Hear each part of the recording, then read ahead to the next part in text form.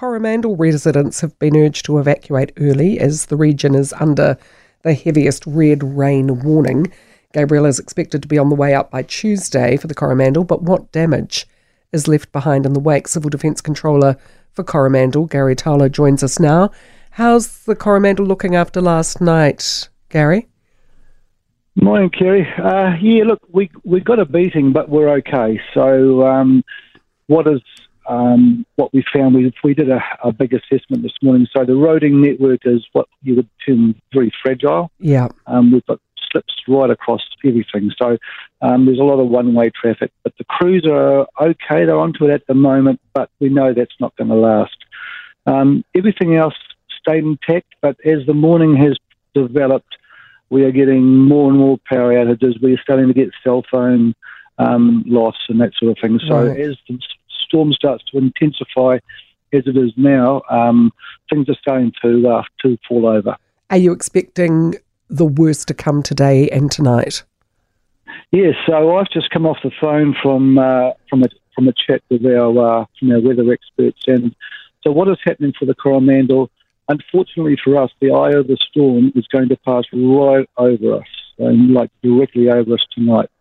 So what that does is the barometric pressure, believe it or not, is down to 962, which is cyclone dollar stuff. Honestly, that is catastrophically low. So that tends to say to us that things are going to be pretty bad for the next, say, 20 hours. So this, the intensity will build now right throughout the night, and by tomorrow morning, as you mentioned earlier, it will start to clear. But what that will leave behind is a huge amount of wind, and this is when the big seas will kick in during Wednesday. So with that all in, it's like, we're Monday morning, so we've probably got another, say, 24 to 36 hours of this to run its course before it gives us a breath. God, you guys never seem to get a break, do you?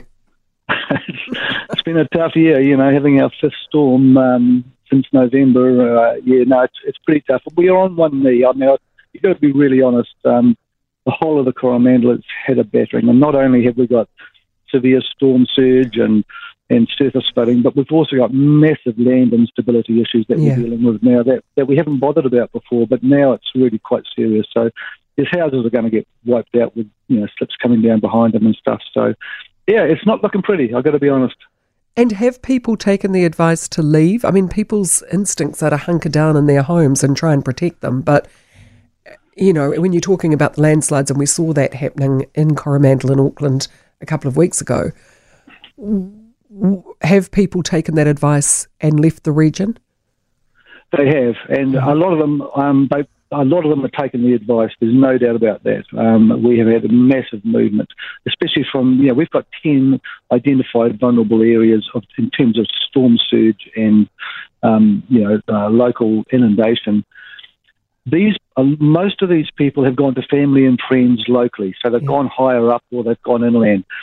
Everybody that I think needed to leave, these are your campervanners and your holiday makers and all those people as well, they've all gone. And we're really pleased about that. So I think from what I'm picking up, the intel I'm picking up, Kerry, is that we are probably down to the hardcore 40-odd thousand residents that live on the Coromandel who are used to this, but not the intensity of it.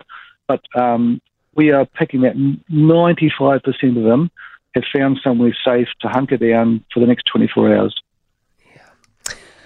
Well, good luck. I mean, you are in the eye of the storm again, and you have copped a battering. And how are the population holding up? They love the place. That's why they're there.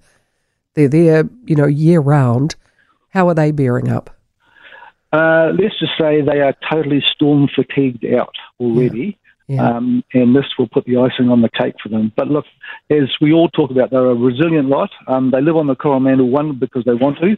Not only is it a stunningly beautiful place, it's rugged, it's raw, and that comes with these kind of risks, so to speak. So we'll get through this. Our big concern, like I've got 150-odd people responding to this, like the cavalry's really come on board, and we're going to do our best to make sure that there's no serious casualties and absolutely no loss of life. So that's where our focus is. Good on you, Gary. Good to talk, and I'll look forward to your updates tomorrow. Make it safely through the night. Gary Tauler, Civil Defence Controller for Coromandel, who are indeed in the eye of the storm and have been, as he says, 5 major storms since November.